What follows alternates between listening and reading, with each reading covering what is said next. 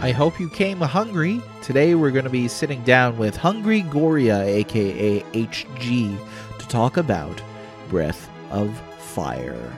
Hungry Goria is a YouTuber and streamer on Twitch of exclusively retro gaming and vintage gaming content.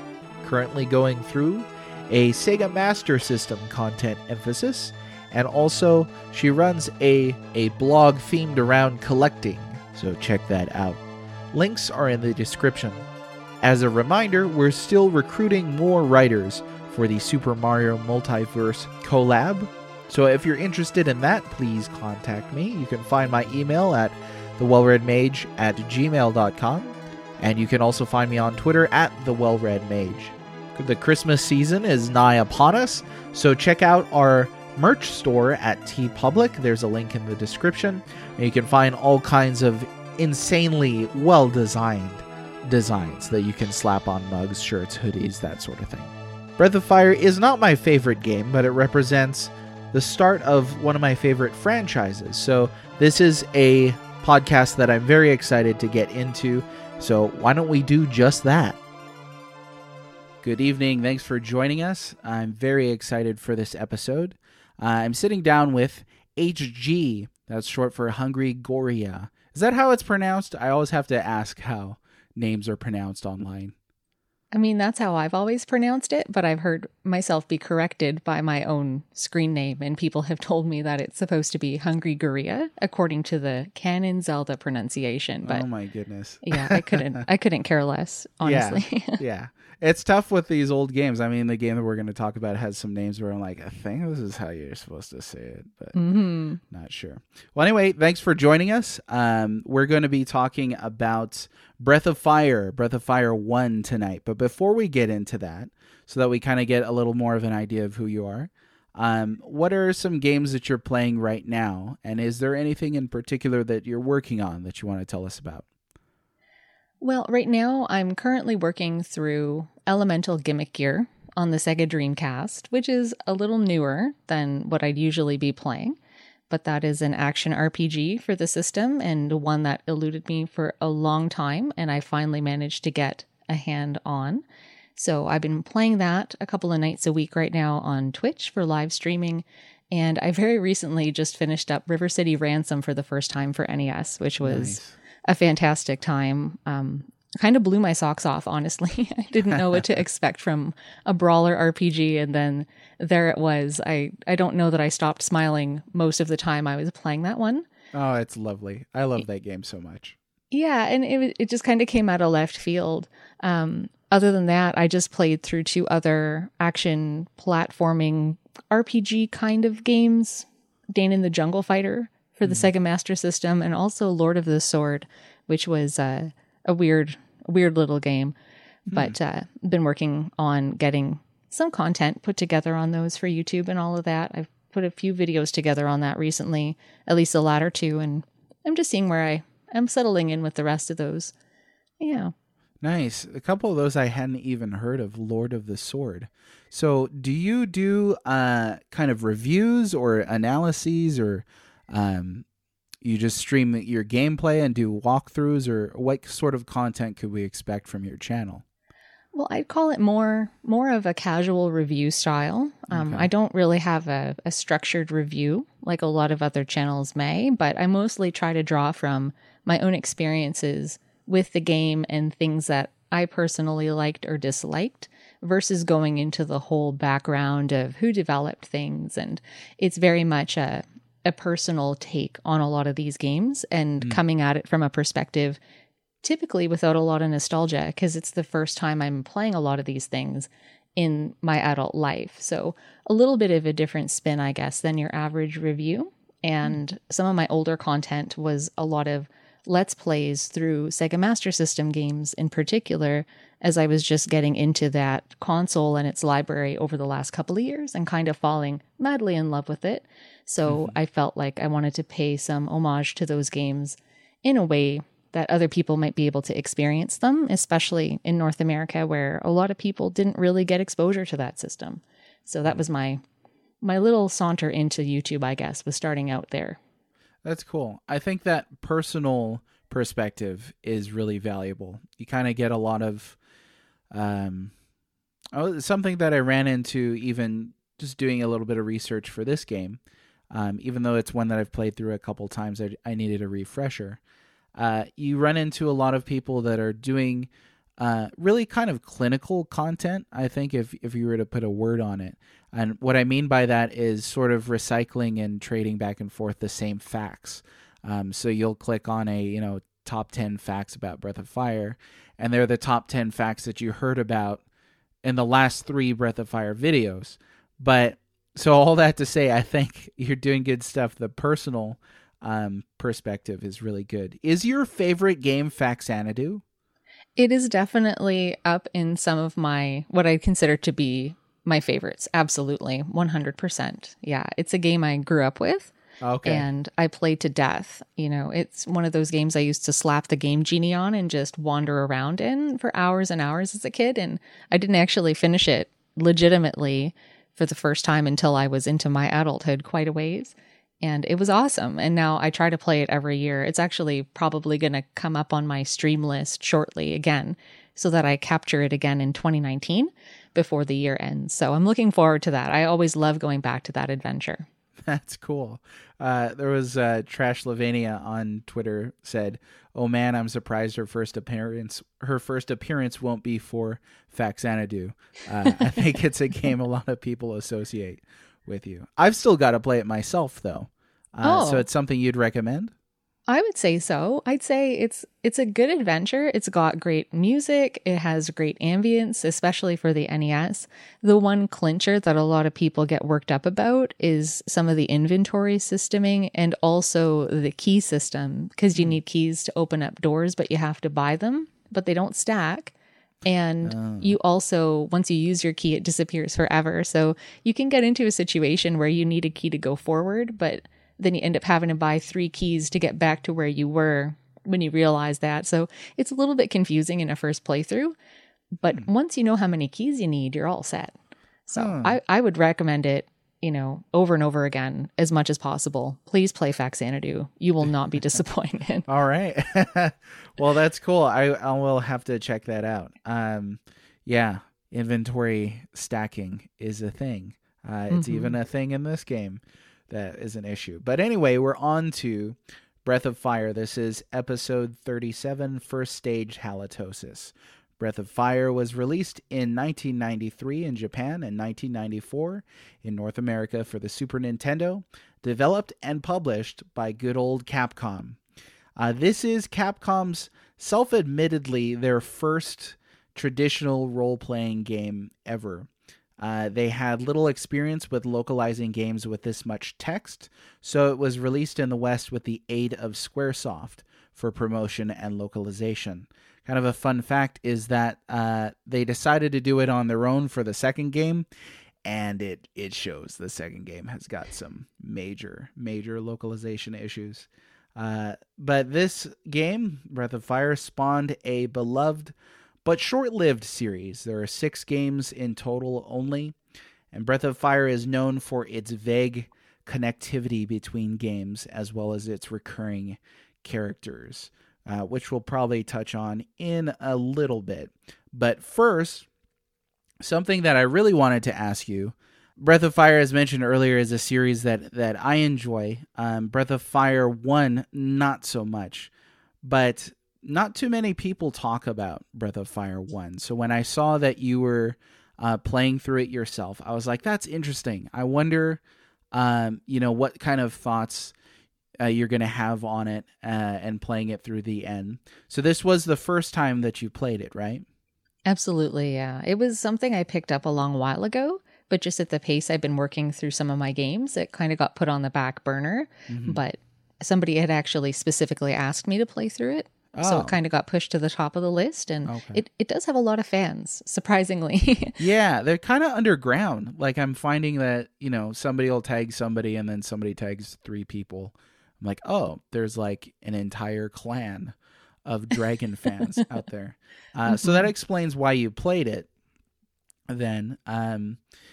There's a question here from Tomaki Weekly. As a kid, I never knew anybody who played this franchise. I can think of maybe like one other kid who played this franchise as a kid. My question is, how did you get introduced to your first Breath of Fire game? So we heard from HG. For me, I don't remember. This is a game that I've been playing for a long time, and I was 7 or 8 when it came out. So I was pretty young. I don't remember. But what were some of your expectations? So somebody says, hey, you should play Breath of Fire. And, it's been on your backlog. But what were some of your expectations going into this game? Well, I feel like just because of how, I guess, passionate the fans of this series are, my expectations were actually quite a bit higher than where the game actually met me. And it was more that I guess a lot of people that have played this in the past have this kind of excitement around their memories of this game. And so I was getting my expectations raised by these people coming in and saying, you're really going to love this. You love turn-based RPGs. This is just an extension of a genre that you're already in love with. Oh my. The music's great. All of these things. And so I came into it thinking, this is going to be good, And I had heard a lot about the second game, like you said, having issues with the localization. Mm-hmm. But good Lord, I felt like this one also really struggled with conveying any semblance of coherence a lot of the time, to put it lightly, I guess. Yeah. But my expectations were definitely a lot higher than I think they should have been. And I've honestly, just as somebody who's exploring retro games as an adult, I find I run into this a lot where I'm coming in really hoping and wishing that something's going to be awesome. Mm-hmm. And then having myself cut off at the knees and thinking, what the heck have I gotten myself into with this? That is very much a Breath of Fire 1 kind of answer to my mind. It's tough when people say, hey, you like this genre, you like turn-based RPGs, which you do then. Absolutely. Yeah, for sure. But to foist Breath of Fire 1 onto somebody and saying, oh, because you love Final Fantasy or Dragon Quest or Phantasy Star or whatever, that you're going to love Breath of Fire 1 is a little rough, I think. This is a game that I think of as very rough around the edges. You think that the localization is bad in this one. What do you see the second one? Oh, no. And all I remember of Breath of Fire 1, having played through it a couple times, is it's just really vague. It's easy to get lost in. It's easy to not know where you're supposed to go. Things kind of just happen without much direction. I found it to be that kind of amorphous experience. But there's a question here from Retro Game Brews. I've never been a huge fan of Capcom's interpretation of the RPG genre.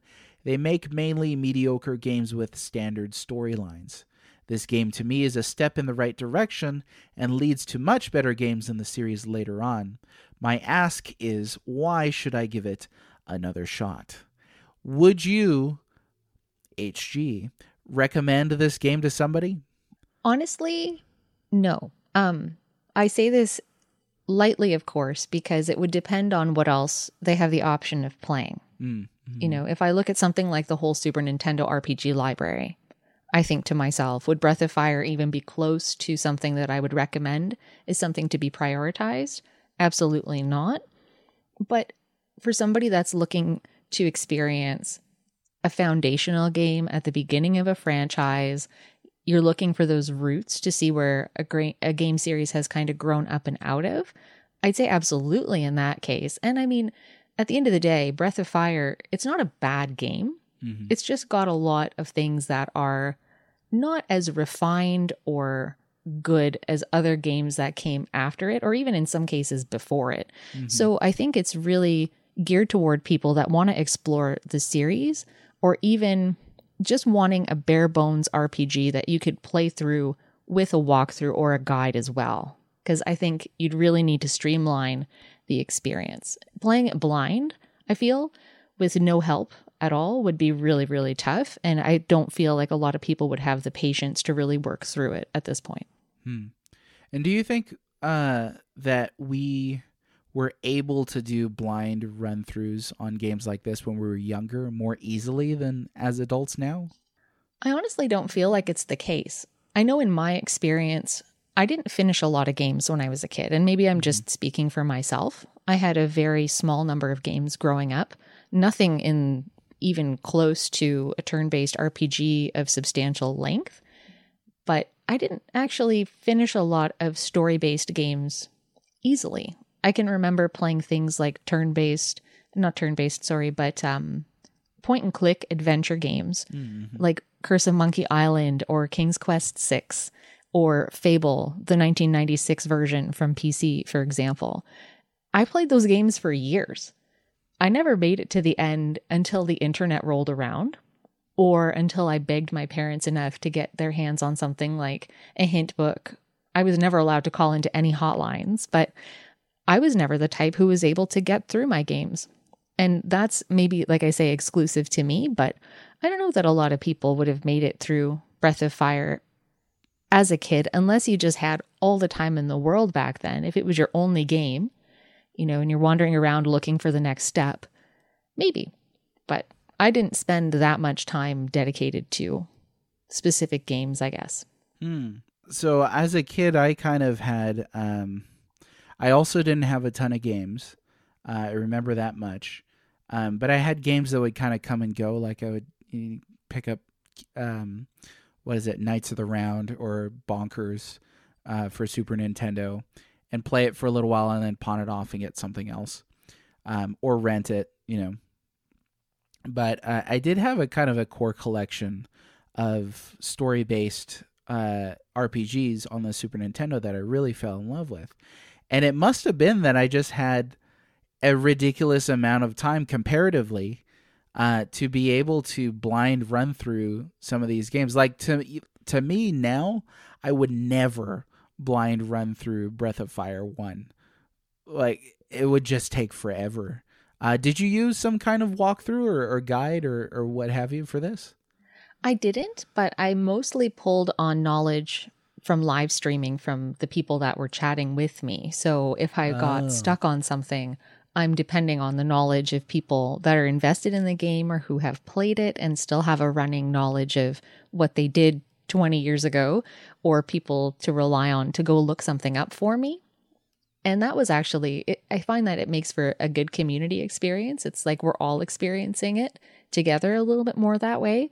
I found just in the nature of Breath of Fire itself and in terms of its story, it felt very disjointed. So I was often left scratching my beard about where to go next, thinking, what is the next step? Because it was never clearly defined. So I did lean very heavily on people that were present during those live stream sessions, and they were more than happy to help. They want to see the game move forward, but they also have enough respect for streamers to kind of let you figure it out on your own if you want that too. So yeah, no official guide. Yeah, that's super cool. So no like backseat driving kind of a thing, but kind of a few helpful hints and guides here and there. That's definitely something that I think is needed with this game. I completely agree. The disjointed way that it presents its story and not really understanding. For me, it was a lot of not really understanding where to go or what to do. It's a fairly linear game, but my goodness, I spent a lot of time just wandering around. But what do you think about the music? Do you have any thoughts on the music in this one? I thought the music was really good. I found myself kind of humming along to things while I was playing through, but I didn't really feel like the music was overly memorable. Coming away from it now, like I'm pretty much maybe a month or two out from having finished up that game for the first time. And if you asked me to, I guess, do a rendition of any of the tunes in that game, I couldn't even tell you what the battle theme is. Nothing really sunk into my soul on this one, unfortunately. And it's sad because, I played something like Final Fantasy VI 2 years ago, And I could tell you and hum along to about 1 billion songs from that game, because I don't know what would make that really different for me, but Breath of Fire in so many ways just didn't cut it.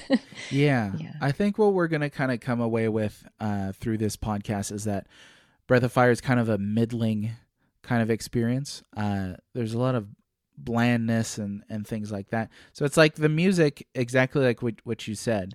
The music is not terrible, but it's not fantastic at the same time. To my mind, and I just re-listened to the soundtrack again today, as I typically do for the games that we're going to talk about on this show, the day that we record, and I was struck that it sounds kind of gothic at some points. There's a lot of what I would associate with Castlevania or Ghosts and Goblins in it. There's harpsichords and things like that. But beyond that, you kind of just have very stereotypical adventure music. You know, like if you were to ask somebody, hey, write me some adventure music for this, adventure game. And this is kind of the music that you would think would occur in it. And definitely comparing it to, Uematsu Final Fantasy VI is, night and day. Final Fantasy VI has got some great music. Absolutely. I think if I had to pick a favorite from Final Fantasy VI, it would be the Spinach Rag, which is what plays in the auction house. That tune was stuck in my head for weeks. I could not stop thinking about it. It's so great. That's such a good track. One I tried to learn on piano when I was trying to get some ragtime down, but ragtime's fun, but it's not easy to play. A couple words here on comparing versions. We did get a question from Teacher Bloke 85, who asked, are there any major differences between the Super Nintendo and Game Boy Advance versions of the game? I have not played the Game Boy Advance versions of the game. Neither have you, HG, right? No, I have not. I'm sure that's not something you'd rush toward at this point. No, not with open arms anyway. Not unless it was kind of thrust at me, but... Yeah. So I'm going to rely on Retro Gift Monster, who responded, they fixed the translation a bit on the Game Boy Advance, added a run button, and made a few other small improvements. Really easy to think in terms of how they could improve this. Fixing some of the things in the inventory, but we'll get to that here in another minute. Another part of Teacher Bloke 85's question was, Total Magazine here in the UK gave the first Breath of Fire a review score of 55%. How would you respond to this review? He shared a picture that says Breath of Fire 55%. And from the reviewer, maybe I've been a bit harsh. It's as good as a purely stats-based RPG can get. The problem is that they never get any good as far as I'm concerned. What do you think about that? I think it's a little harsh. The reviewer kind of called that out all on their own. Uh-huh. I feel like at the time, at least, of its release, Breath of Fire might have felt a lot more special. I'm not sure when this particular review would have come out. If it's recent, 100% agree. 55%, maybe a little bit on the low side. I would probably put it a little higher than a 55. But for the time, it was definitely a beautiful game. It had a lot going for it. I don't know. I feel maybe like this person had it out. Maybe they just did not like this type of style of game. They kind of get that from their explanation there, right? Like, this is as good as it gets for that kind of game. That's the part where I think I disagree most with that particular phrasing. It's hard to imagine that this is the best that it gets for this kind of game. Well, I mean, you've got Breath of Fire 2, which to my mind is a much better game, despite having localization issues as well. I actually went and looked it up. I did review Breath of Fire 1 back in 2017, March 20th. And my aggregated score at the end of everything was a 5.0. So it actually wasn't too far off from this person, definitely on the low side. But I treat 5 on my site as average. And to my mind, Breath of Fire 1 is a pretty average game, maybe even below average. I don't know. It's hard to say. Mm-hmm. Everybody kind of has their own perspective on the numbers of reviewing and so on and so forth. But Retro Gift Monster did respond to say, honestly, 55 is tough, but not unfair. The first game has a lot of issues. Nostalgia has been kind. Nostalgia. It's always tough to get over nostalgia. Mm-hmm. Somebody else, WSKOSC, responded, as a critic myself, I'd respond by saying it's a valid verdict. And again, I think that the number is pretty fair, but the purely stats-based RPG, this being as good as it can get for that, is a little iffy. So let's see. There's some comparisons to other contemporary JRPGs. Crits McCrits asked a question. In my Nintendo Power Magazine days, these games always caught my attention, but never enough to buy them over JRPGs like Final Fantasy, Chrono Trigger, God bless Chrono Trigger, and Lufia. How did the Breath of Fire series compare? So we touched a little bit on comparing the music to Final Fantasy VI. But just briefly, what are some other kind of comparisons that you would make between Breath of Fire 1 and other contemporary JRPGs that you've played? Well, Final Fantasy IV comes to mind as well. I'm trying to think of I haven't played a ton of 16-bit turn-based RPGs. I played things a little further in the future, like Suikoden 1, for example. They're probably only separated by a couple years, though, right? Yeah, it's very true.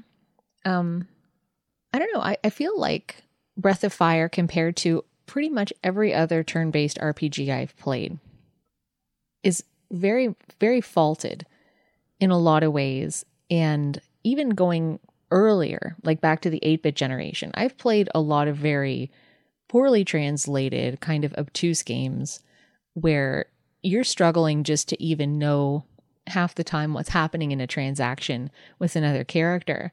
And I like that better than Breath of Fire. I'm just going to frame it that way.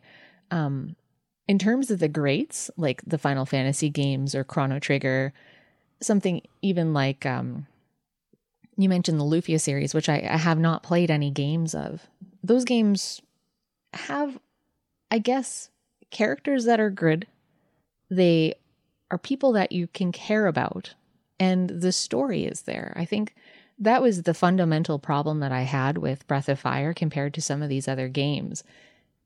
It didn't have any of that. I didn't care about any of these characters in this game whatsoever. And that's just one tiny facet for me. But when you can't even care about the people in the game, there's a problem, I guess, putting the rest of those pieces together. Everything kind of falls apart. I feel like characters are often the glue that holds everything else together. Along that storyline, of course, it has to be an intact thread that runs through. Breath of Fire definitely didn't have that. You look at something like Chrono Trigger or Final Fantasy 4 or 6, night and day in terms of how everything was kind of built together to be a whole unit.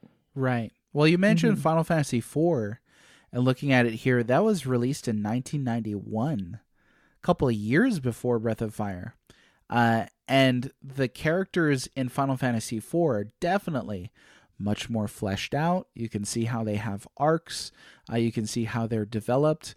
Cecil, of course, has, the famous transformation that he goes through.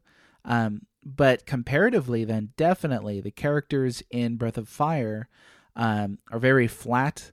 I kind of think of it almost as like you're reading like mythology or something, where you don't get a ton of development of the characters. The characters are almost kind of static. Obviously, some mythologies, characters are almost kind of static, but they exemplify the ideals that they do to the highest extent that they do.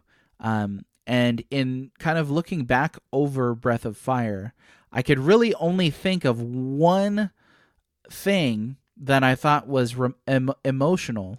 And I remembered it from the first time I played it. But it was one emotional kind of moment or one thing that builds up. in the game, and it's when you deal with the fate of Ryu's what was it, his sister Sarah. Yeah. And I remember the first time that I got through that. And by the way, every Mage Cast is a spoilers podcast, so if you're worried about spoilers, I'm about to talk about some right now.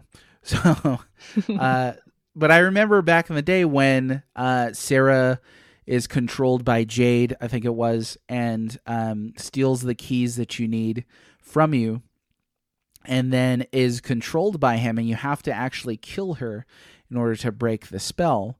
And she tells you it's not your fault. When I first played this game, I felt like she was telling little kid me it's not your fault. And so that kind of resonated with me.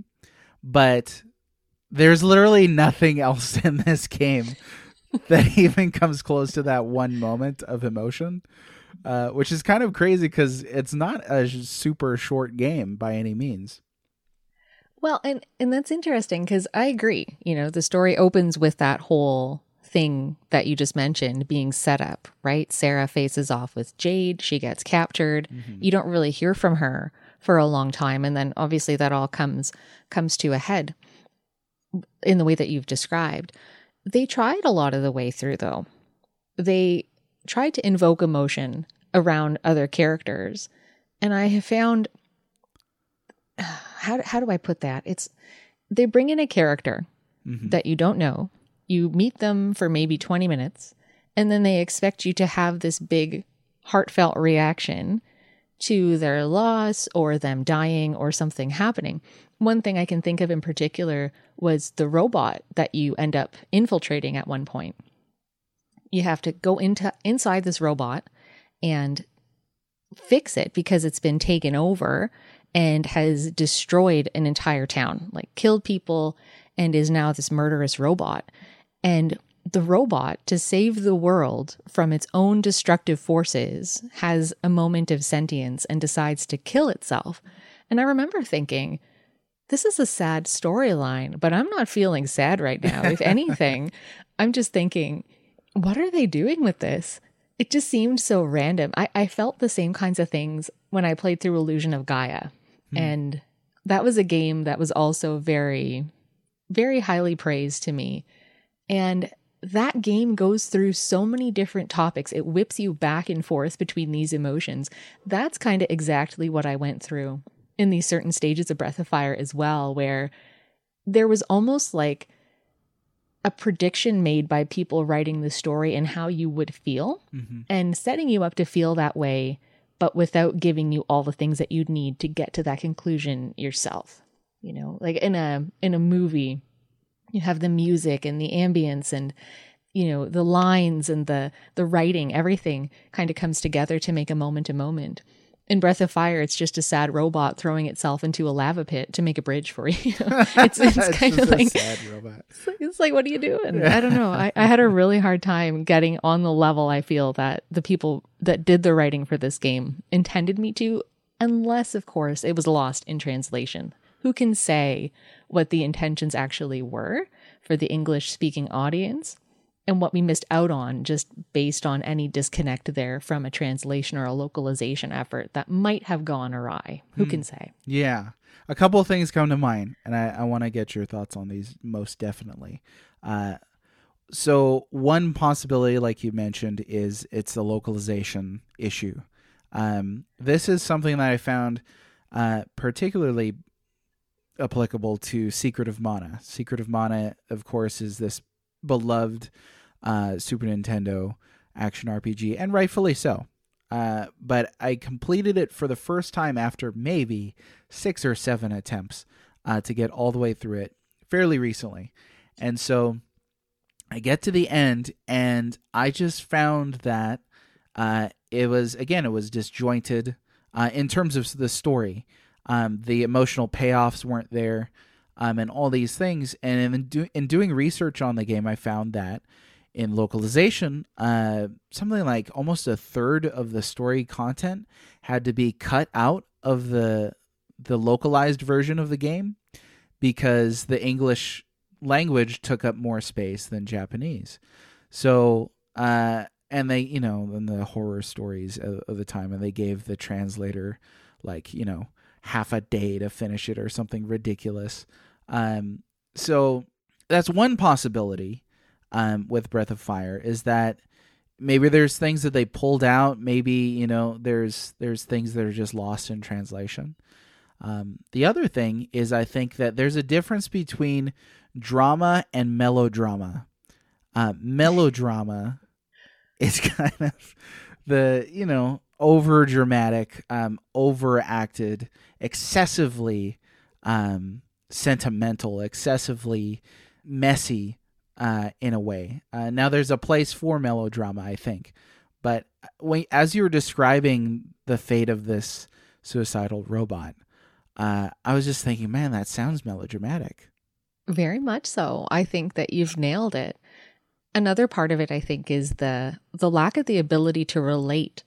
I can't relate to a robot that's single-handedly wiped out a bunch of people's lives. You can't? No? I can't. Surprise, right? But I can definitely relate to someone like Ryu, who's looking at his sister as he has to deal a killing blow and losing a family member. There's something a lot more, not to say human versus robots, obviously, but a lot more human about that event. You can definitely reach down in the vestiges of your life and feel something based on what you've personally experienced in those non-melodramatic moments that are just dramatic. I think you've really hit that on the head there for sure. Cool. Well, that just came out of nowhere, so we're gonna patent it and say that's the case.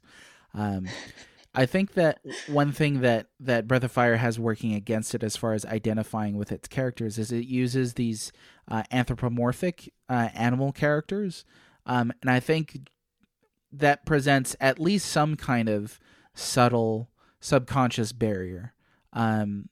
That, like, how can I relate to this fish man that is, I've never been a goldfish. I don't know. I've never even been a human goldfish. I don't know.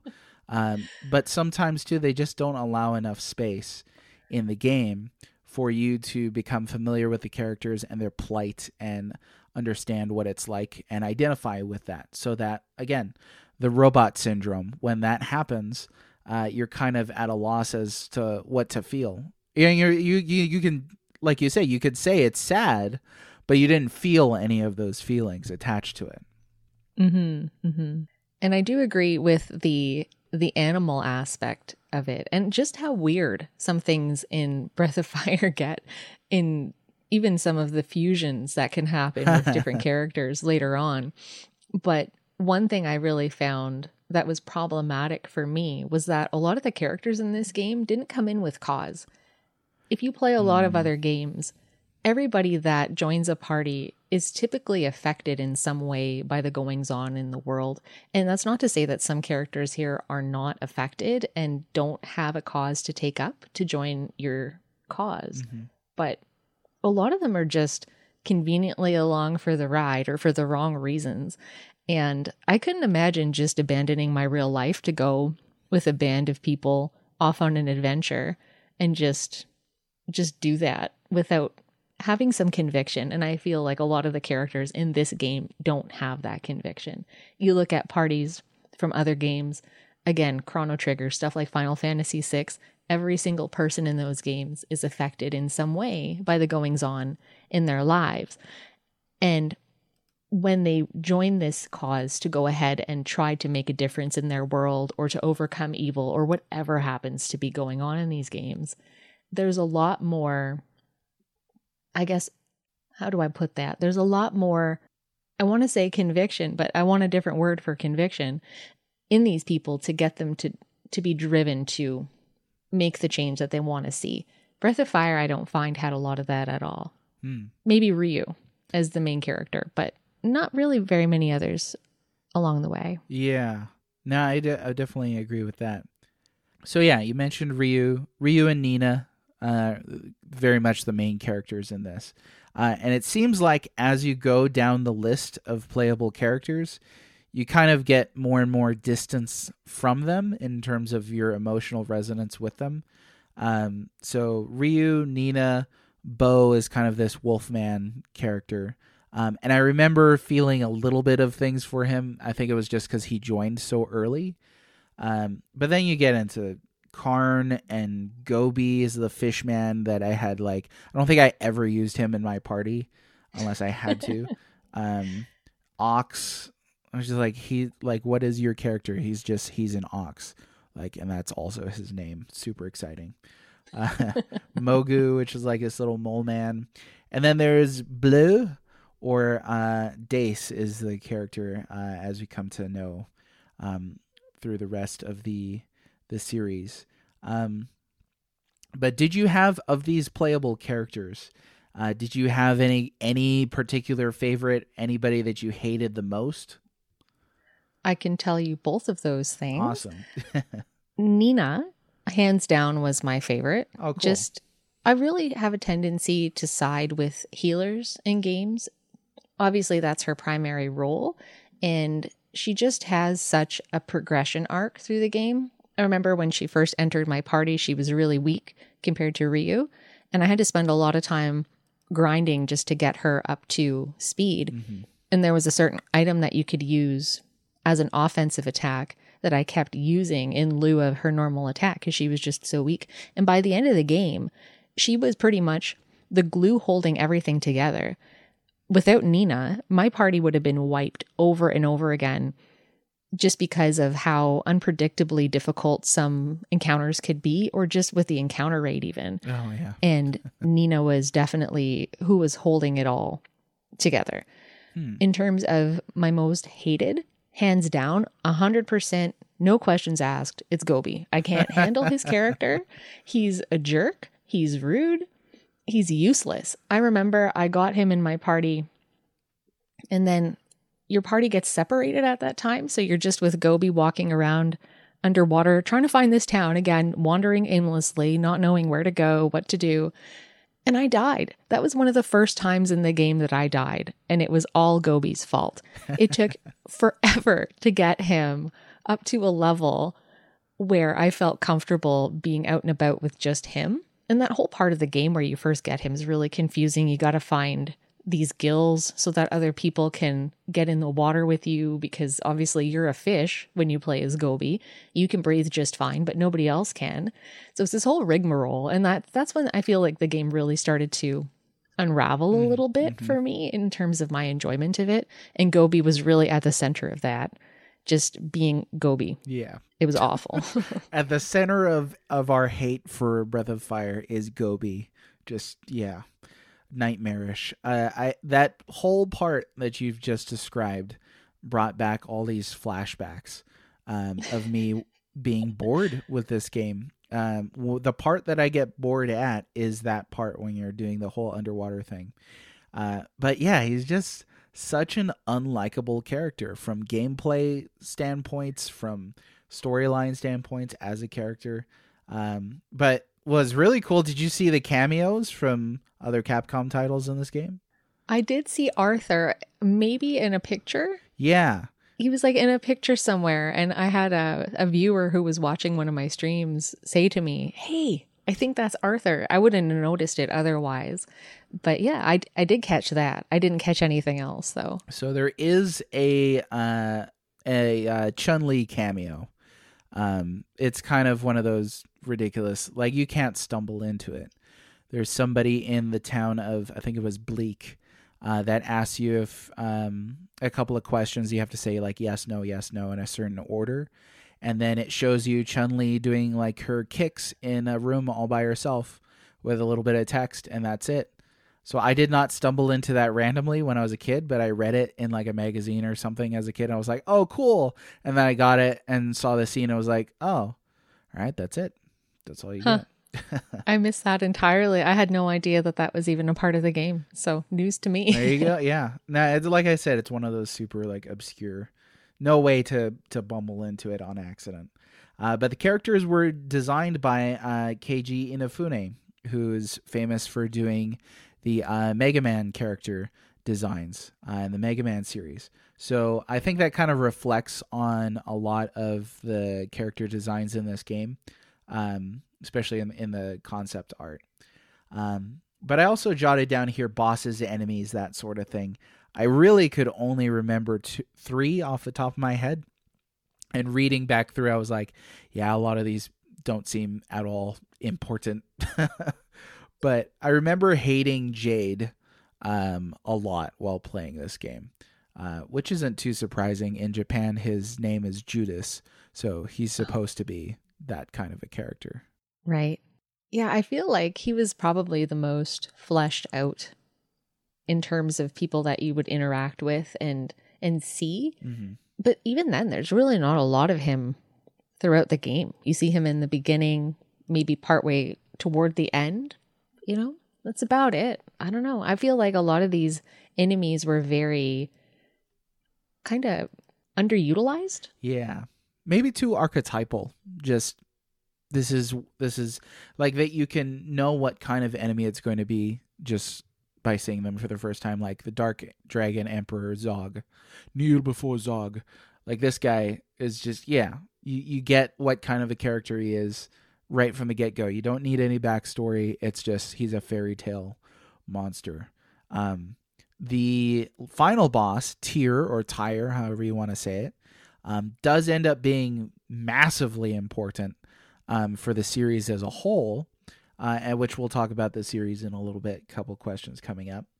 But this is a question here from Mr. Thou, who said, my love for this game is so great that I dressed up as Ryu in 3rd grade in 1993. That's pretty crazy. That's cool. I remember that can of blue hairspray that my mom emptied on my long early 90s child mullet. This story just gets better and better. I even still have the red cape she made for me somewhere. My next tattoo will also be Breath of Fire related. But hey, I'll ask a question for once. How do you feel about the cliche in many JRPGs where the second in command baddie is always the one with the true thirst for power, while the Emperor is usually just some clueless donkey inevitably betrayed by his right-hand man? And that's kind of what we see here. That's very true. The one that I was thinking of that's most applicable to that cliche is actually Final Fantasy VI. It just executes it a heck of a lot better. You've got Kefka, and I remember my kid brother was playing through Final Fantasy VI, and I accidentally said something like, "Oh, dude, just wait until you see the final boss battle against Kefka." And he was like, "Kefka's the final boss?" I was like, "Ew." Whoops. But he's like, I didn't expect that. He wasn't too bothered by it, thank goodness. But once you reach a certain point, you can kind of see how that cliche is coming about. The Emperor is just like, I'm going to take over the world. And then it turns out that the more interesting second in command, Jade or Kefka, is the one that takes over the show. But as far as story premise here, I'm wondering if you could kind of give us just a really brief kind of rundown of like what is going on with this game. What's kind of the general thrust of this story, and that sort of thing. Sure. So the synopsis generally deals with these two opposing forces in the world that they're all a part of. And there's this dragon family, dragon people, essentially, humans that could turn into dragons, that ended up getting divided somewhere along the way when they were vying for the attention of this goddess, Tyr, who we've already mentioned. And she was able to grant wishes. And over time, these two opposing forces were vying so much for, I guess, wishes that they wanted granted. And there was almost this kind of turmoil between them that pushed them further and further apart. And eventually, there was the Dark Dragon faction that kind of came out of that whole thing, who eventually drove those Light Dragon individuals into a hiding of sorts. Over time, I guess in the past, when this whole war was going on initially, there was a warrior who ended up locking Tyr away with 6 keys, and the Dark Dragons and Light Dragons continued to sort things out over time, and eventually the Dark Dragons were thinking they could rise up and kind of take over the world as if that was their given right. And the Light Dragons are now in this place of opposition, trying to prevent the re-release of Tyr in the present day, and we find ourselves with Ryu, the hero of the adventure, being one of the light dragon representatives that's tasked with preventing this release from happening to give these dark dragons the ultimate power that they've always been seeking. And then along the way, obviously, we end up with all of these other people that join up forces with us. And that's essentially the story. It's very good versus evil in the most basic sense. You know what I was thinking is that that sort of zero scenario where there's the first ceiling of the goddess tier, there's no game for that. The first hero to lock her away is just a story. And it was just kind of mind-blowing that, you know, Capcom fussed with a couple other... They limped on with this series after a certain point. But there's potentially still a story there at the very beginning when the goddess appears and offers to grant anything, any wishes, and the start of this civil war and the first sealing of her away. It's kind of mind-blowing that they didn't do anything with that, you know? It seemed like it would have been a very good jumping off point, or even a prequel opportunity. Yeah. After Breath of Fire 1 had been released, given the reception that it got, and given that it did go on to make another 5 games, a prequel, even now, would be interesting to see, unless it's already been done, because I haven't played the other games, but maybe it has been. Yeah, to my knowledge, it hasn't been done. I have not played Breath of Fire Dragon Quarter, which is Breath of Fire 5, I think, and then there's Breath of Fire 6, which is like a mobile game or something like that people hate. So I've not played those two, but I've played Breath of Fire 1 through 4 multiple times each. So any kind of ideas on themes that come out of this? We've kind of expressed that this is a very basic kind of good versus evil story, but did you walk away with any kind of core themes? No. That's an honest answer. I didn't really take a lot away from the story. It didn't really resonate with me very much in any way. And apart from the light versus dark opposition, which you see a lot anyway, there was nothing really unique to it, at least not in my opinion. And I come with full disclosure in the story fell apart for me very quickly into the game. I had a really hard time keeping track of what the goal even was. Like when I went to go prepare for this chat, I really had to sit down and actually go back over the intro scene, read the manual, read some Nintendo Power, do all of these things just to even know what the story was about to begin with, because it was just completely lost along the way with all of these little, I guess, it's almost like make work projects, I'll put it as, throughout the story that just totally detracted from the main thing. Right. But that's definitely a big stumbling point. And I think that kind of sort of the main thrust of the story is you're trying to grab these keys before the Emperor can. But because there's no real pacing, because there's no tension there, that it feels like you have to get there before he does. Because you're doing all these other things, I think that as a narrative device does not work here. There's no tension. There's no sense of urgency. It's just you reach another town and something bad's happening and you got to fix it because you just walked into town and you're the only person that can fix things, evidently, in this universe. So the one theme that I can think of is something that I've referred to before from this. And it's a real basic theme idea, which is that you've got all these different peoples from all these different races and clans or whatever they're called, tribes, coming together and doing one singular thing. And that's obviously not unique to Breath of Fire. It's something that we see in other RPGs and other JRPGs rather as well.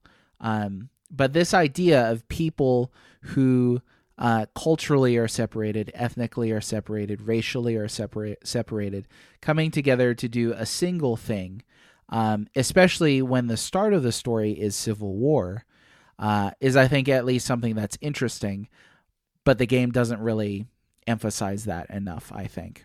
Yeah, I would agree with you on that. I didn't, well, obviously I played through the game, so I experienced it, but it definitely, to me, didn't feel like it was anywhere near the forefront. No. of what the focus was for the game. And that's the problem. There was not a lot of focus. Yeah. It was just kind of out of focus the entire time. So, do you write, this is kind of a question out of thin air. Do you write fiction? no, I don't. Oh, okay. I have, but when I started writing fiction, I was young. And when I started writing fiction, it was like Breath of Fire. It was just, the next scene or the next chapter would happen and be almost completely unrelated.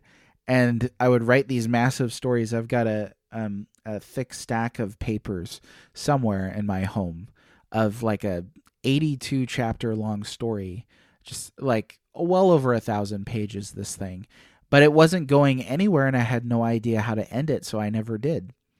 And I imagine that with Breath of Fire, again, at the start, we talked about how Breath of Fire is the first traditional role-playing game that Capcom ever made that's at their own admission. So I think that what we're seeing in Breath of Fire is really that stretch of infancy, that unaccustomed ability to try and tell a story in a new format. And so I think that you're definitely seeing something that's valuable in that it's the platform for the series to develop, but it itself is very rudimentary. Absolutely. And that kind of brings us neatly to the series as a whole. Couple questions here. I don't want to dwell too long on it because I want to get your input. And you've mentioned you haven't played the other games yet. We'll start off with a question for yourself, though. What inkling do you have to play any more of the Breath of Fire series after Breath of Fire 1?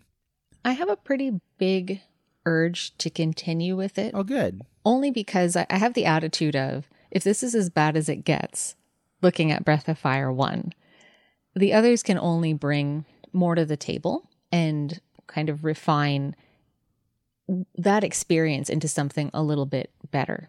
So I'm actually looking forward to playing the other ones in the series. Reluctantly, of course, Breath of Fire 2 because of the fabled localization issues.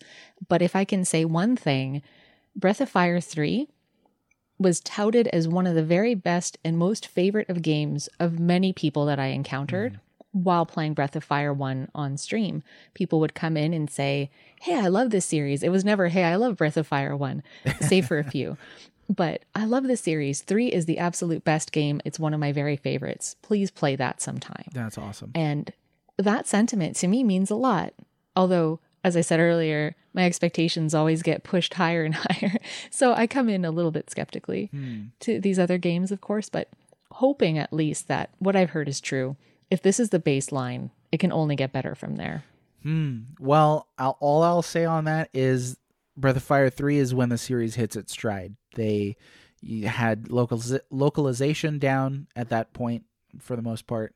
And it's just a great, solid, still very traditional RPG experience without getting too crazy in either direction. But I think Breath of Fire 3 is probably objectively the best, as in needing the least improvements in this series. But I'm about to answer this question by Duct Tape Plays, who said, man, do I love that series. Which one is your favorite? So I just said that Breath of Fire 3 is, in my opinion, the best, but Breath of Fire 2 is actually my favorite.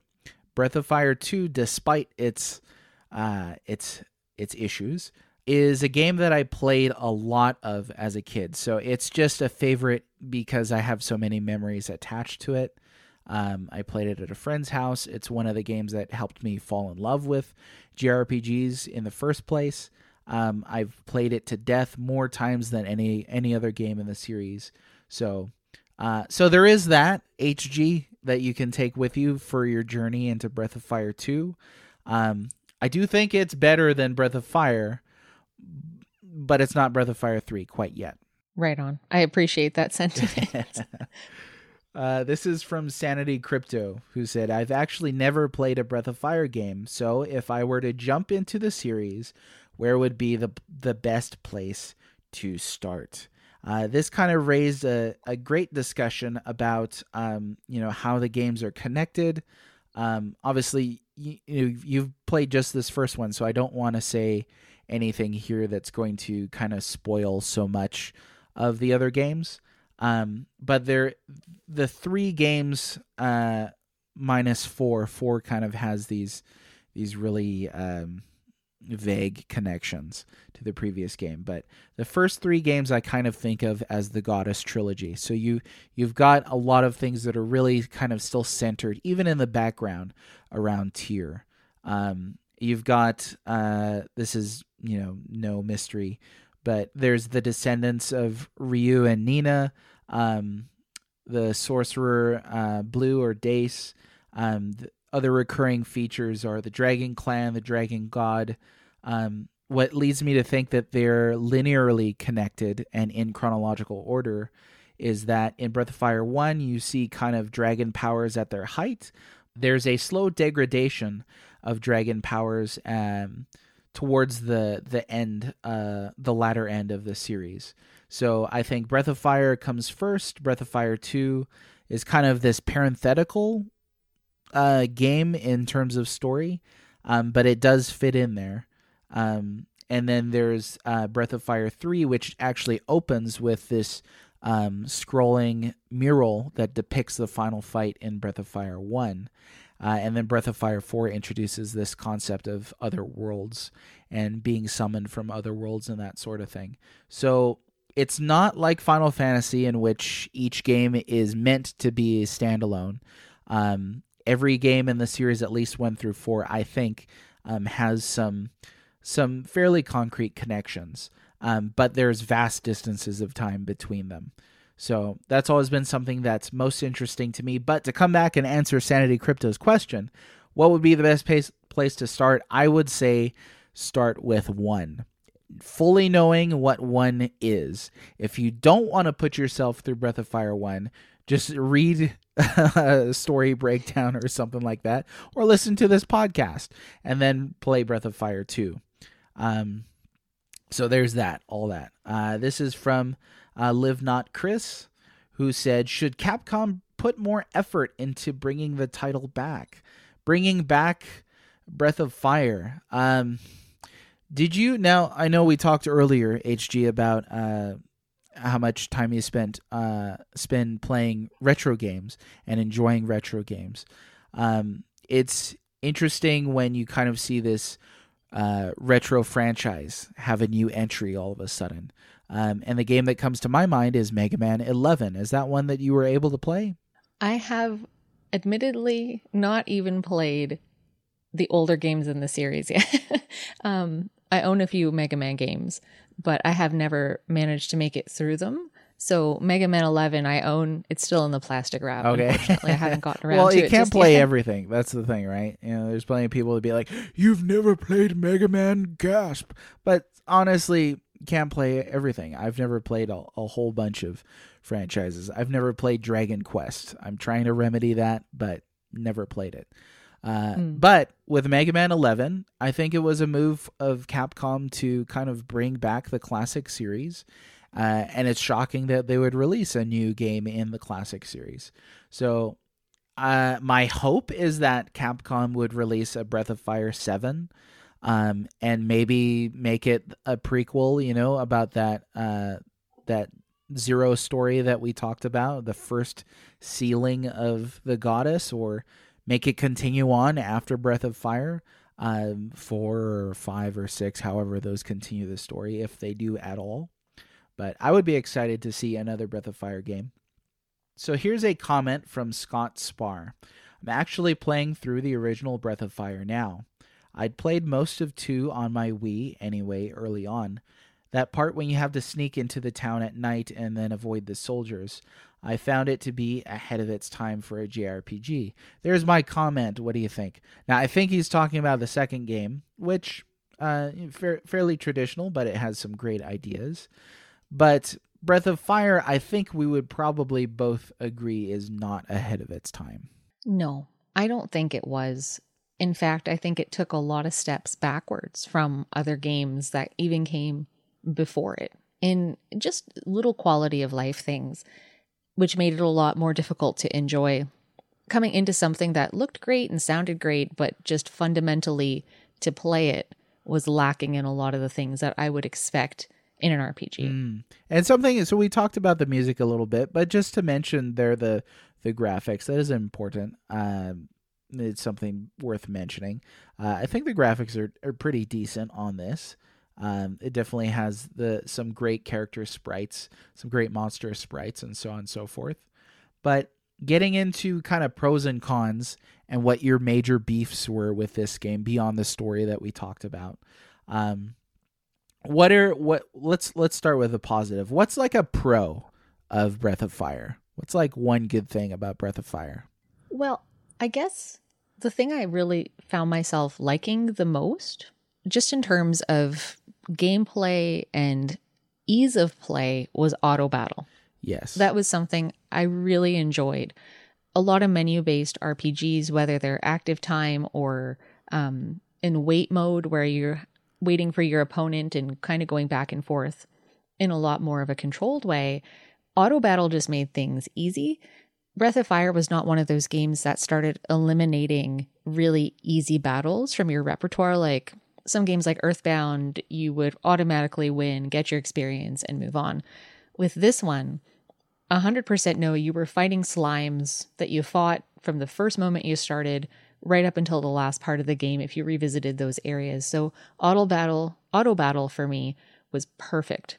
Hit that button, everybody attacks, you don't have to think too much, and that was a feature I really appreciated. I hadn't really seen that in a lot of other games from that generation.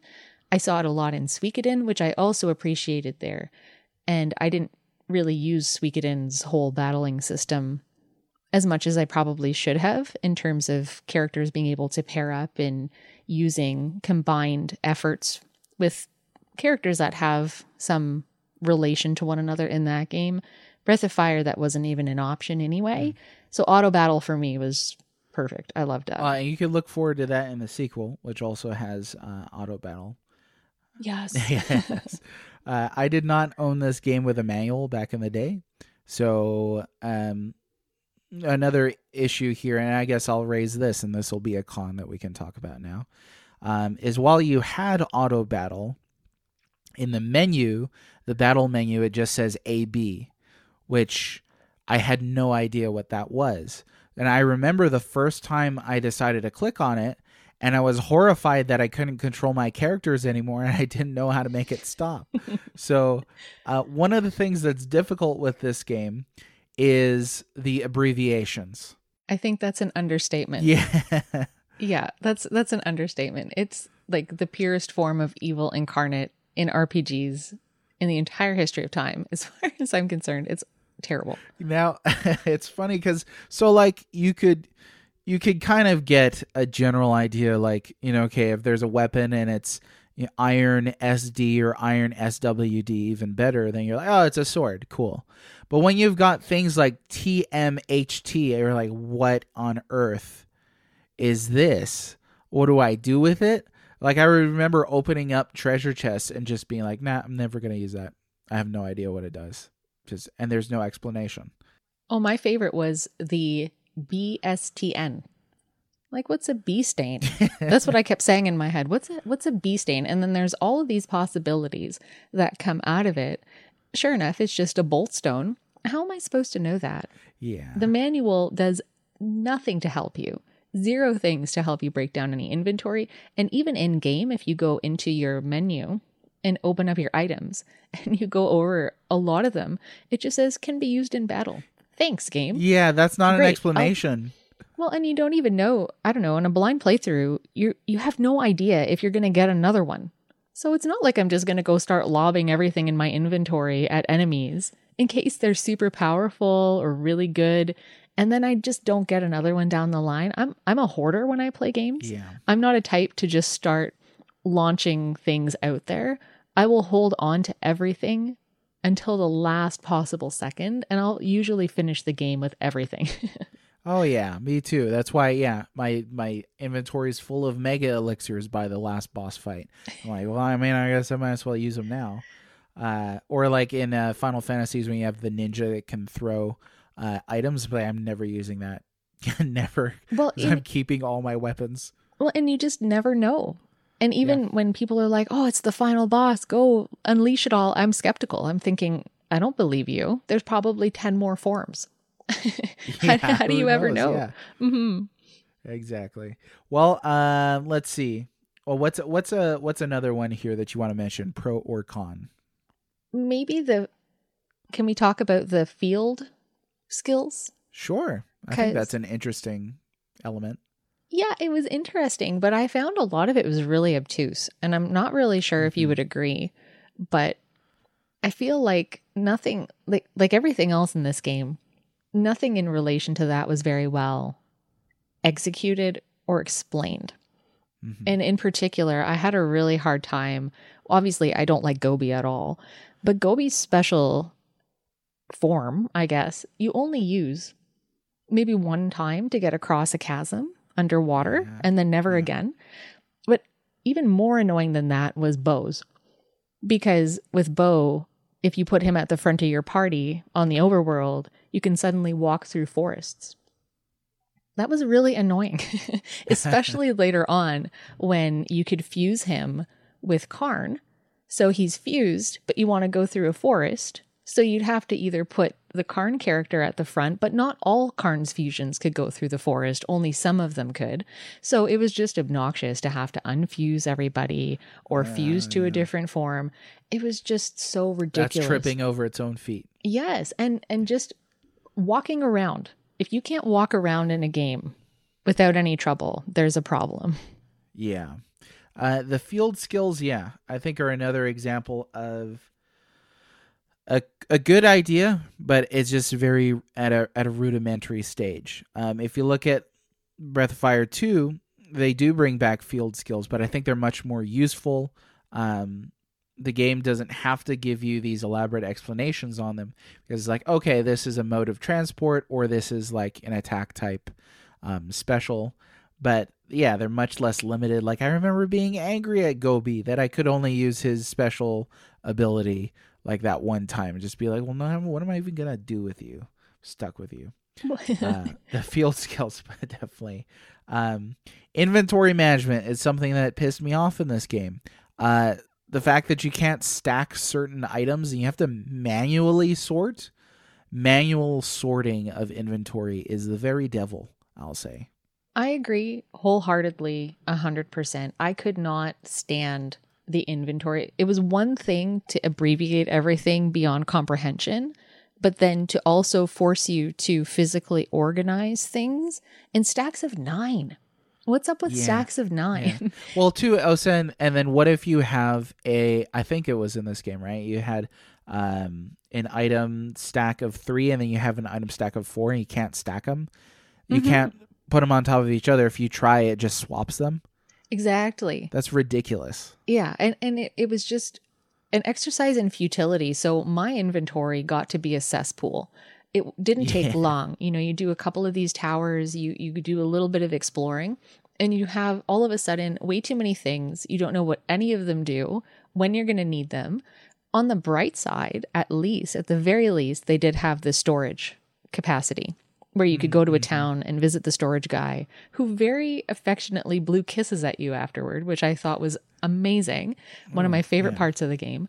But you unload everything that you have in there, and then you have 2 dysfunctional inventories to manage because that also had no sorting.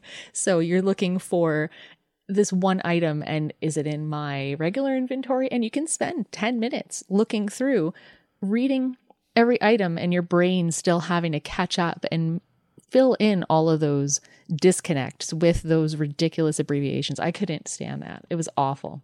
Yeah. Inventory management is one of the things that, anybody who listens to this show knows that I'm very much vocal about there being definitive things in games that can be improved objectively, and inventory management systems is one of those things, you guys. If you do not have those systems in place, you have a mess just like this, and it's easy to see how they fix that in future games. But it's mind-blowing to me when I play a newer game and it doesn't allow for like neat inventory management. For example, I'm playing Pokemon Sword and Shield right now, and I am blown away that this game that came out in 2019 does not have a way to automatically organize your Pokédex. Or, I mean, sorry, not your Pokédex, but your Pokemon that you have in your PC boxes. So I'm like, okay, well, I want to make a Pokédex, but I seriously have to manually move Pokemon into 400 different squares because that's how many Pokemon there are in this game. That's insane. And I looked it up. I tried finding, is there some kind of like crazy, obtuse Nintendo function, like you got to put in a code or something silly to get to access to, your sorting mechanism. But nobody knows. I mean, I looked it up and people were like, yeah, I don't know if you can sort this thing or not. And I was like, that's nuts. That's nuts. That is nuts. I would honestly rather swing the entire other way. Just limit my inventory to a few items. If you're not going to give me a means to organize myself, just totally limit what I can carry. I'll fix it on my own at that point. Something like Earthbound's inventory used to make me crazy. But as I was playing Breath of Fire, I'm thinking, I would rather just have my 10 items. That's it. I'll know exactly what all of them are. I'll take the time to know. Breath of Fire came and went so fast just because I couldn't be bothered. And I didn't care about so much in Breath of Fire, and it sounds terrible, but I just didn't care. I didn't care to sit down and test things to see what they were at all. I just couldn't be bothered. And most of them you can get through the game without using anyway. The crucial ones are the healing ones and your marbles if you want to use those. Exactly. But beyond that, well, okay, so speaking of marbles, my goodness, did you think this game had a high encounter rate? It was pretty high. I mean, I've played a lot of other games where it's higher. A lot of the 8-bit generation games tend to be awful. And this game had, I shouldn't say it's exclusively better than 8-bit games, because there's some areas in this game where I felt like literally every step I took. Yeah, some of the dungeons that we get out of battle and then you take a step and it'd be another fighter. Like, are you kidding me? Mm-hmm. I would leave my system on as a kid because I'm like, I gotta go. I can't finish this dungeon. There's like a ton of random encounters. Nerds in the Burbs said, if memory serves, the encounter rate was ridiculous. Still a great game, though, he said. And then this is from Jintatsu 2, who said, oh yeah, I've been waiting on this one for a while. This game introduced some fantastic mechanics with an amazingly diverse group of playable characters. More JRPGs need items like Marble 3. Makes for such a nice chill speed run. And also he commented the fan base is dying for more Breath of Fire games. But the Marble items, which essentially, do they either limit random encounters or they stop random encounters? I can't remember. They stop them for a limited time. Okay. I abused the heck out of the marbles. I spammed marbles. I don't blame you. I didn't know what they did for a long time. Someone kindly told me, and then I used the heck out of that in one of the dungeons. I think it was the rotating dungeon or something, where I just wanted to tear out all my hair. It was going on for way too long, and I used one of those. That and the stupid gas cave. That was a horrible I don't place. remember that. Yeah, it's like you're walking around the rotating one, but not the gas cave. You're trying to find your way through, and there's these little geysers in the floor that hurt you, but you don't know until you've tried to run into them. It's just an awful time, but those marble items were so handy just to get me the heck out of there. I wanted nothing to do with those places after a time. I got so frustrated. Now, because the encounter rate was so high, did you think that grinding was an issue in this game? I feel like it was at the beginning. The beginning, when you first start out and you first get Nina, especially, like I was saying a while ago, she was so weak compared to Ryu when I picked her up, and I just had to get her to a respectable state. But after that, I didn't feel like I really needed to do much grinding, especially as characters got into more of their special ability modes where they could, use magic or use higher kinds of magic. It really started to streamline itself after a while. Yeah, I have to agree. I think I remember the earliest stages being the toughest. But here's a comment from the One Winged Mage, who said, I played it for the first time recently, and I'm surprised by how much fun I've been having. Not sure if I'll go back to it since I have so many other games right now, but I did enjoy my time with it. I played Breath of Fire 2 and 3 as a youngster and avoided this one because I thought it would be a much more crude experience. What surprised me the most is how far I got without any need for grinding. And then here's the caveat. Granted, I didn't really get that far, but I was able to defeat all the bosses I came across in my first or second try. He would probably find if he continued playing that the game gets a little more streamlined, like you said. But bosses... What did you think about the whole second wind mechanic? I honestly thought it was exciting. It was something Cool. I'd never really experienced before. And the first time it happened, I thought, You're what? I just killed that guy. What just happened? It was like, is my game glitching out? That was one of the thoughts that I had early. Absolutely. And I mean, for me, it was just more, okay, how do I end this guy? How much more health? For me, it just really got the wheels turning in terms of strategy. I'm thinking, is this a different form? Do I have to change my strategy? Do I have to try something different? But really, it's just keep hammering down until they're dead. But I thought it was an interesting change from other games. It was annoying when my party was hanging on by a thread. And the second wind would roll around, I'd be cursing under my breath thinking, great, we're going to die here. And I didn't really find I died at a lot of these boss encounters. Like we were talking about, I never felt under-leveled as the game went on. But there were a couple of nail-biter moments, especially toward the end of the game, where I wasn't too sure we were going to come out on top. And I like that they show you the boss health. Yes. And then you reach the second wind stage, and then they don't show you the health. So you get this kind of like you're relying on, their health bar, and you can kind of see, okay, like this attack takes this much off their health bar, so I'm going to use this, and then you're kind of calculating that to reach the end of the bar. But when you're on the second wind mode of a boss fight, you really, you don't know how long it's going to take. And I specifically remember fighting some bosses and just being like, this is going to take forever. Is this seriously the way to kill him? And I started thinking, and I hate this thought, I started thinking, maybe I have to lose to this boss, and that's part of the story. Because they do that in RPGs, and I hate it. They do. And I had the same feeling. And it always seemed, no matter what stage of the game you were at, your characters, unless you were in like Ryu's dragon form or some massively strong Karn fusion form, characters just took a sliver of health off those bosses. It was really intimidating to me. But then after a couple of rounds, especially on auto battle, if that's the route that I chose, you'd see that they'd be chipped away. But to me, it never felt like it was fast enough. The battles seemed to really carry out a little bit too long. In my opinion. But and you mentioned there the fusions again. Do you think that the game over relies on that? Yeah, I honestly feel like the game itself shouldn't have had 8 characters. I feel there's like a thought. A lot. Yeah, like if you can just spontaneously combine 3 or 4 of them, and not 4, but 3 of them into one conglomerate and never think twice about needing to separate them out, then there's too much overlap. And I'm coming from the position of somebody that really likes job-based games where characters have a specific role, something like Final Fantasy VI where everybody can learn every magic.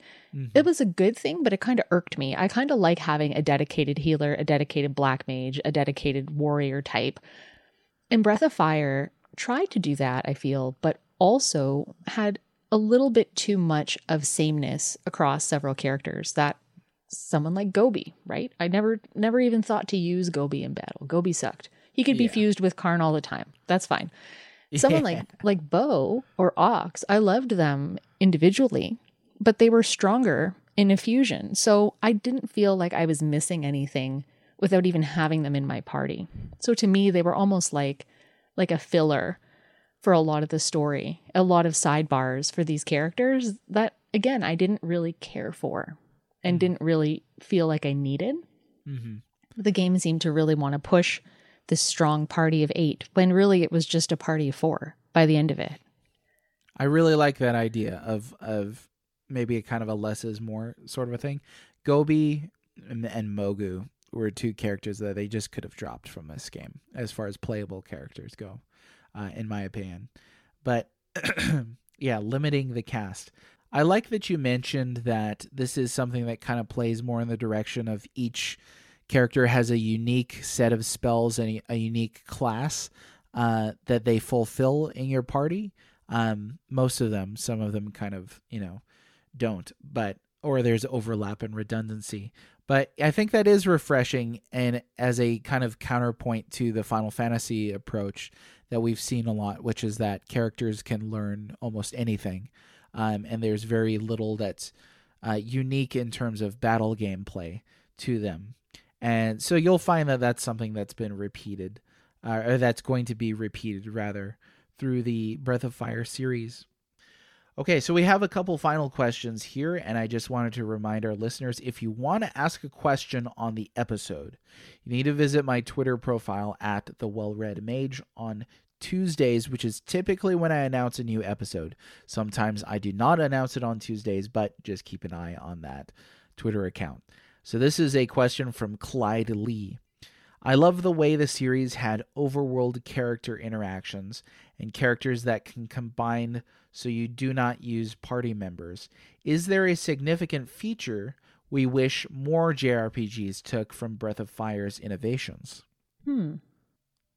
Apart from the auto battle, I can't really think of much. I think, and I'm sure a lot of games that are more modern probably adapted some form of that.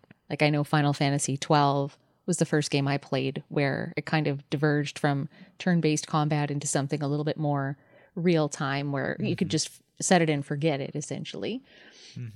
But apart from that, I don't really feel like Breath of Fire really came with an innovative perspective on enough things for me to feel like I would like to amend other games with features from this particular one.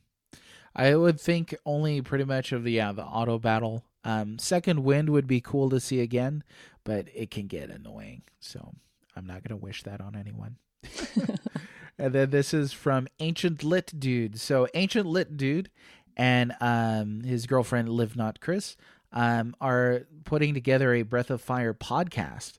They don't have a name set for it in stone just yet, but look out for that. Ancient Lit Dude runs a great YouTube channel. But he has a question here. Does Breath of Fire feel more like a Western RPG or a JRPG to you? I felt like the game was surprisingly European in theme in some ways. Do you have any thoughts on that? Well, I'm not really entirely well versed on what would differentiate Western from JRPGs, honestly. So I don't know that I would have much of a thought on that. I tried to look into it a little bit just to see what the differences actually would be, but nothing really concrete is out there. I don't know if you might be able to fill me in. I'm not by any means an expert either. I play more JRPGs than Western RPGs, and that's just in terms of not necessarily their setting or their tropes, but just their origins. JRPGs, to my mind, tend to focus, especially in the 90s, on the diverse cast of characters coming together to fight this final boss that's like a god or a deity. And there's a lot of melodrama. There's a lot of emphasis on friendship, the power of friendship, and all this stuff that are kind of key stereotypes for that. But I think we've seen so much in JRPGs influenced by the big guns, Final Fantasy, Dragon Quest, things like that, that's kind of hard to differentiate. Whereas with Western RPGs, I think the older that you get with those that tend to be like the dungeon crawlers and the mazes and that sort of thing, more text-based type stuff. But I'm not 100% sure on that. But he is right. I think that the game is surprisingly European in theme, and that's certainly by design. It has, castles and classical kind of fantasy things from the West, and not really many Eastern settings in it. But I'm sure there's quite a lot to say there, and that's exactly why we need a podcast like the one being put together by Ancient Lit Dude, so that he can describe these things in more detail. Absolutely, yeah, for sure. So thanks for hanging out, HG. I appreciate it. Would you be able to let our listeners know where they can find you? I could do that if you'd like. So if you're looking to find any more of me on the internet, I stream 3 nights a week on Twitch, and my username there is just HungryGoria. You can find me there. And also I have a YouTube channel where I do some video game reviews, sometimes do some retrospective stuff as well, and just a variety of retro-focused video game content. So those would be the 2 spots to find me. Awesome. Well, thanks again for joining me for this cast, and I wish you the best of luck should you journey on into Breath of Fire 2. Well, thank you very much. I'm heartened by your descriptions of what is to come. Awesome. I think that if you're anything like me, you'll probably find, those connections of the story to be a fascinating part. And that's kind of things that are kind of end-loaded, back-loaded, whatever you want to call that, towards the end of the game. In the coming games, but it's interesting to see how these games connect, at least. So take heart in that. I will. I'm looking forward to it for sure. Well, that's it for MageCast. The spell is wearing off. But stick around for a promo about another show I know you'd just love. I hope you enjoyed this episode as much as I did. If you liked it, please like, subscribe, and share this episode to help us reach a wider audience.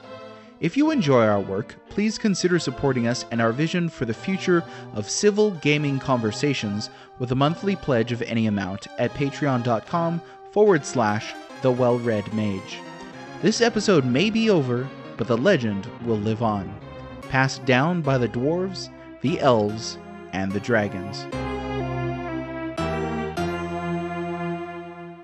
Hey, what's up, everyone? This is one of your hosts, Danny of Opinioneering. Now, when I say opinioneering, a lot of people don't know what I'm talking about. But what I mean is the word opinion and also engineering. So opinioneering is us going through life, giving our opinion about mostly nerd culture, pop culture things. Really any type of culture. We get into a lot of tangents. But we like to delve in the realm of nerd culture and pop culture because that's what we grew up in. And now we are 3 nerd dads talking about the nerd culture here today and how we are moving forward and teaching our kids how to be nerds. And we go into real big depths about film, music, comic books, television. So join us on the Little Fellow Media Podcast Network today because we like having a lot of fun. And hopefully it's with you because we're just 3 nerd dad friends in and around our 30s sitting around a booze-filled table talking about nerd culture. So we want you to join in on the party. So come on down to Opinioneering and listen in. Thank you all. Again, join us on the Little Fellow Media Podcast Network.